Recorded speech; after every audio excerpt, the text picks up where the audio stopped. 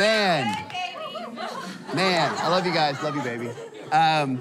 Okay, so this is not gonna feel like, for those who know me, this is not gonna feel like super out of character for me. If you know me, I'm gonna come in hot today, okay? I got like coming in ready to go. There's a little smoke coming out of my tires right now. And roll out. We're gangster like that, y'all. But yeah, I'm so honored and privileged to be here. I love this church. Like, yeah, it gets me emotional thinking about it. I think about my family in San Antonio, our family in Guatemala. I think about our family at North Campus. I think about our family that joins us every week from all places all over the world that are part of this church, and God is working and moving and raising up leaders, people who are changing things in their sphere of influence. And I just feel very honored and privileged to be a part of that. I feel very privileged to be under leaders that love Jesus more than they love anything else, and love people just the same. So I love you guys. I'm grateful for y'all. Yeah, I don't know why I'm emotional, y'all. This is good. All right, coming in hot. Let's do this. Okay, so I need to start out with this statement and just say that you are a leader chosen by God. You have been consecrated.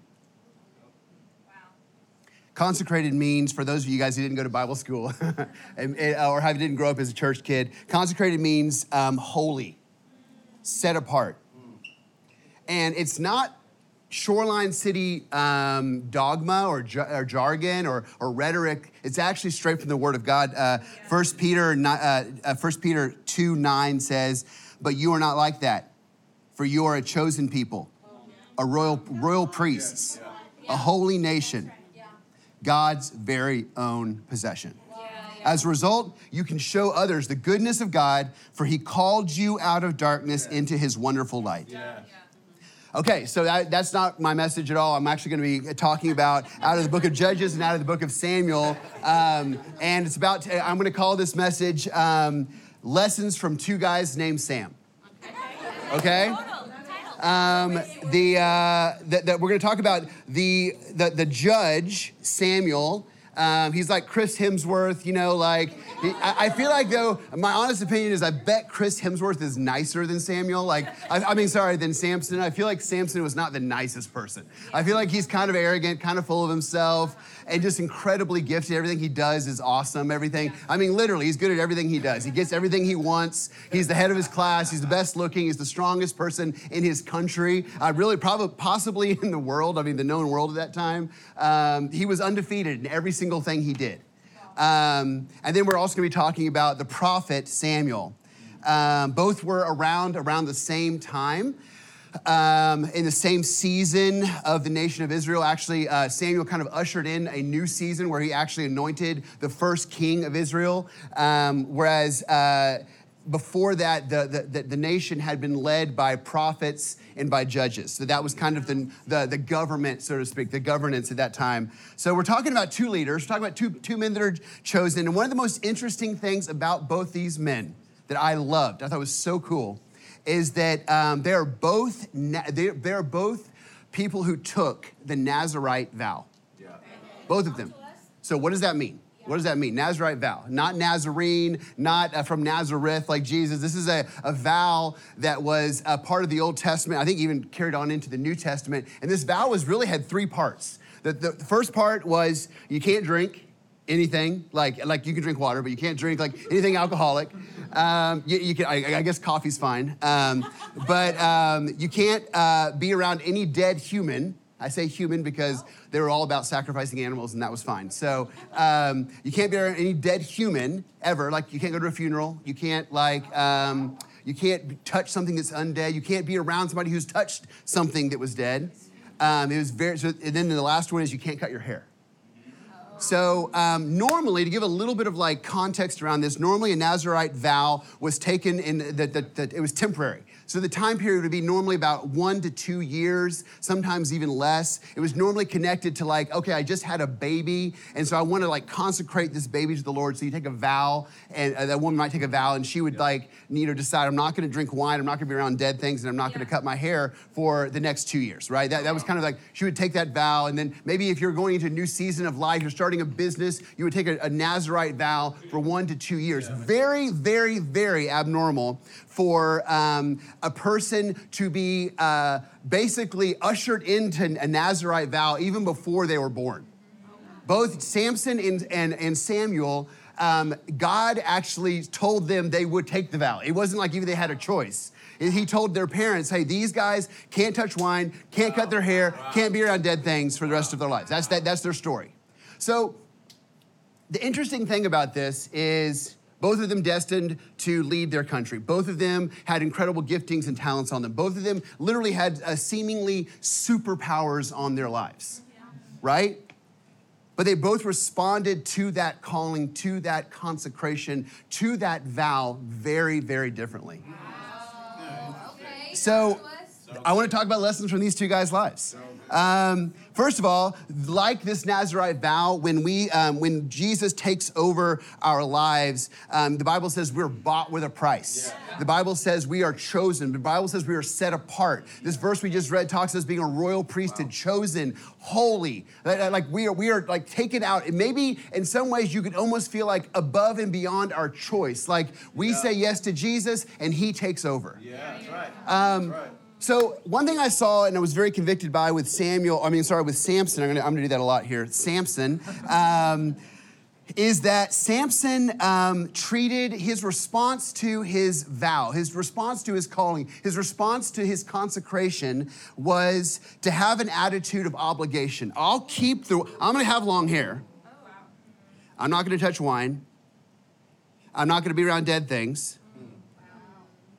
But man, I ain't staying in the church. Like, are you joking? Like, I'm going to Philistia. I'm going to go over there. I'm going to find me some women that, like, honestly know how to have a good time. These church girls, I don't know what they're doing, but they're not having a great time. And so I'm gonna go find me some women that, like, know how to have a good time. And it's like he lived this incredibly, like, decadent life while out of obligation keeping his vow to God. He technically obeyed God. He technically operated his gifting and his calling. He technically stepped into something that no one else had ever done before. I mean, he literally ruled the entire nation with his physical strength. Wow. He was unbeatable. But yet his posture towards that vow, his posture towards that sense of being set apart, called holy, called special, gifted, and talented, his posture was one of obligation. Samuel, same. Interestingly enough, one thing I think about Samuel when I think about him is that a lot of his early childhood and his like development, even into his teen years, he did not know why he had to be different. He had no idea. Like Samson, you're a little baby, you're walking around with like massive boulders on your shoulder, and like you kind of figured it out pretty quick. Like I'm strong. But Samuel didn't know there was not even a place for his gifting at the time. Yeah. Because at this time, the Bible says that God had not spoken to Israel in many, many, many years. Right. So his gifting of prophecy, his gifting of hearing, literally prophecy is the ability to hear the voice of God and to speak that into other people's lives. So his gifting, what God was going to use for him to lead, there wasn't even a place for it. So he serves in the temple. He serves I guess in that time it was called the tabernacle. And he serves under his leader, Eli, who was the priest at that time. And these are some of the things that I saw. He served not knowing what was in him. He served not knowing what was going to be his destiny, that he was going to anoint kings, that he was actually going to lead Israel himself for about 40 years. He served not knowing what his impact was going to be. His first response to this calling from a very young age was to serve. That was his first response. To I'm holy, I'm consecrated, I have gifts on the inside of me. God's going to use me to lead. His first response was, I better serve. Another thing that I saw him doing is that he stayed close to the presence of God. It says that he grew up, and where his bed was in the tabernacle was literally as close as humanly possible to the Ark of the Covenant. It said that he slept close to the Ark of the Covenant. You couldn't go in the room with the Ark of the Covenant because that was literally like the same as death. You would be killed if you were in the presence. That's where literally was the representation to the people of Israel of the presence of God, was that Ark. So he stayed as close as he possibly could, day and night, to the presence of God. The Bible says he literally grew up in the presence of God. He emulated what he saw his leaders doing. I think this is really, really cool. I like this. It said that, okay, so he's not a Levite, right? So for those of you guys who know what that means, there was a tribe in Israel that was actually literally set apart and designated to be priests in Israel. That was their job. Everybody in that family was part of that job, had that job. He wasn't a Levite. He was from another tribe. I think he was from Dan, if I'm not mistaken. And though he dressed like a priest. And I love that. He said every single year his mom would bring him a new outfit to look like the job that he was called to do. He emulated the person that he was following every single day, Eli. Eli gets up in the morning, puts on his white robe that is that of a priest, put on this special vest that says, this is my role, to lead our country and leading him towards the presence and the voice of God. And Samuel's like, well, if you're doing it, I'm gonna do it. So he put on the same thing. He's not even a priest. He puts on the same clothes as his leader, and he does the same things he sees his leader doing he emulated the people in front of him, the people who were doing what he was called to do. The last thing was he understood that his gifting was not for himself, but instead was for his people. I love that with the first moment he has, God likes to baptize us with fire. Just so you guys know, we are Holy Spirit, kind of tongues-talking people, and God starts young. He gets us right in the middle. Sometimes our very first decision we have to make as a believer, some of our hardest decisions. His first word from God for his people was one of the hardest things he could possibly tell. It's like he had to go to his leader and say, God's not only going to kill you, he's going to kill your sons, and you guys will never be blessed. Your family for the rest of history will never be blessed as your ancestors were. That was his first word. The first word from God was one of the hardest. And there was this sense where he kept his mouth shut because he knew about how that word was going to impact not only Israel, but his leader. There's a sense that he realizes he's not getting up in the morning and being like, yay, I'm better than everybody else. God speaks to me. Look at me. His first response is, how is this word going to affect the people in my life? It immediately was about the other people. It was immediately about how it was going to affect his nation and his country and his leader. His immediate response was, it's not about me, it's about others. I love this because that was literally the opposite of Samson. Samson, his entire life, made it about him. His entire life. His last act, his greatest act, is he pulls this pagan temple down upon all these pagan Philistines, and they all die in this. I think there's several thousand people died in that moment. It was like his greatest act, and his prayer to God in that moment was, God, help me avenge what they've done to me. Not help me avenge what they've done to your people, not help me avenge what they've done to your name, not how they've dishonored you, not how they've stood up in arrogance against you. His last words, his last prayer was still like, they poked my eyes out, they took me, they shamed me, they humiliated me. Help me avenge that wrong. It was always about him the entire time. Every act he did in his calling and in his gifting was always about him. This is the posture of someone who leads out of obligation. This is the posture of someone who leads because they feel like they have no other choice. Well, I'm a believer. I guess I got to go to church. Well, I'm a believer. I guess I got to be on serve team. Well, I'm a believer. I guess I got to lead a connect group. Yeah, this person, I have a truck, so I need to help these people move. I guess I have to. Where's the honor? It's all obligation. Are you obligated to serve on Sunday? Are you obligated to call a person in the lobby that you got their number? Are you obligated to host a connect group? Are you obligated to speak life into your coworker?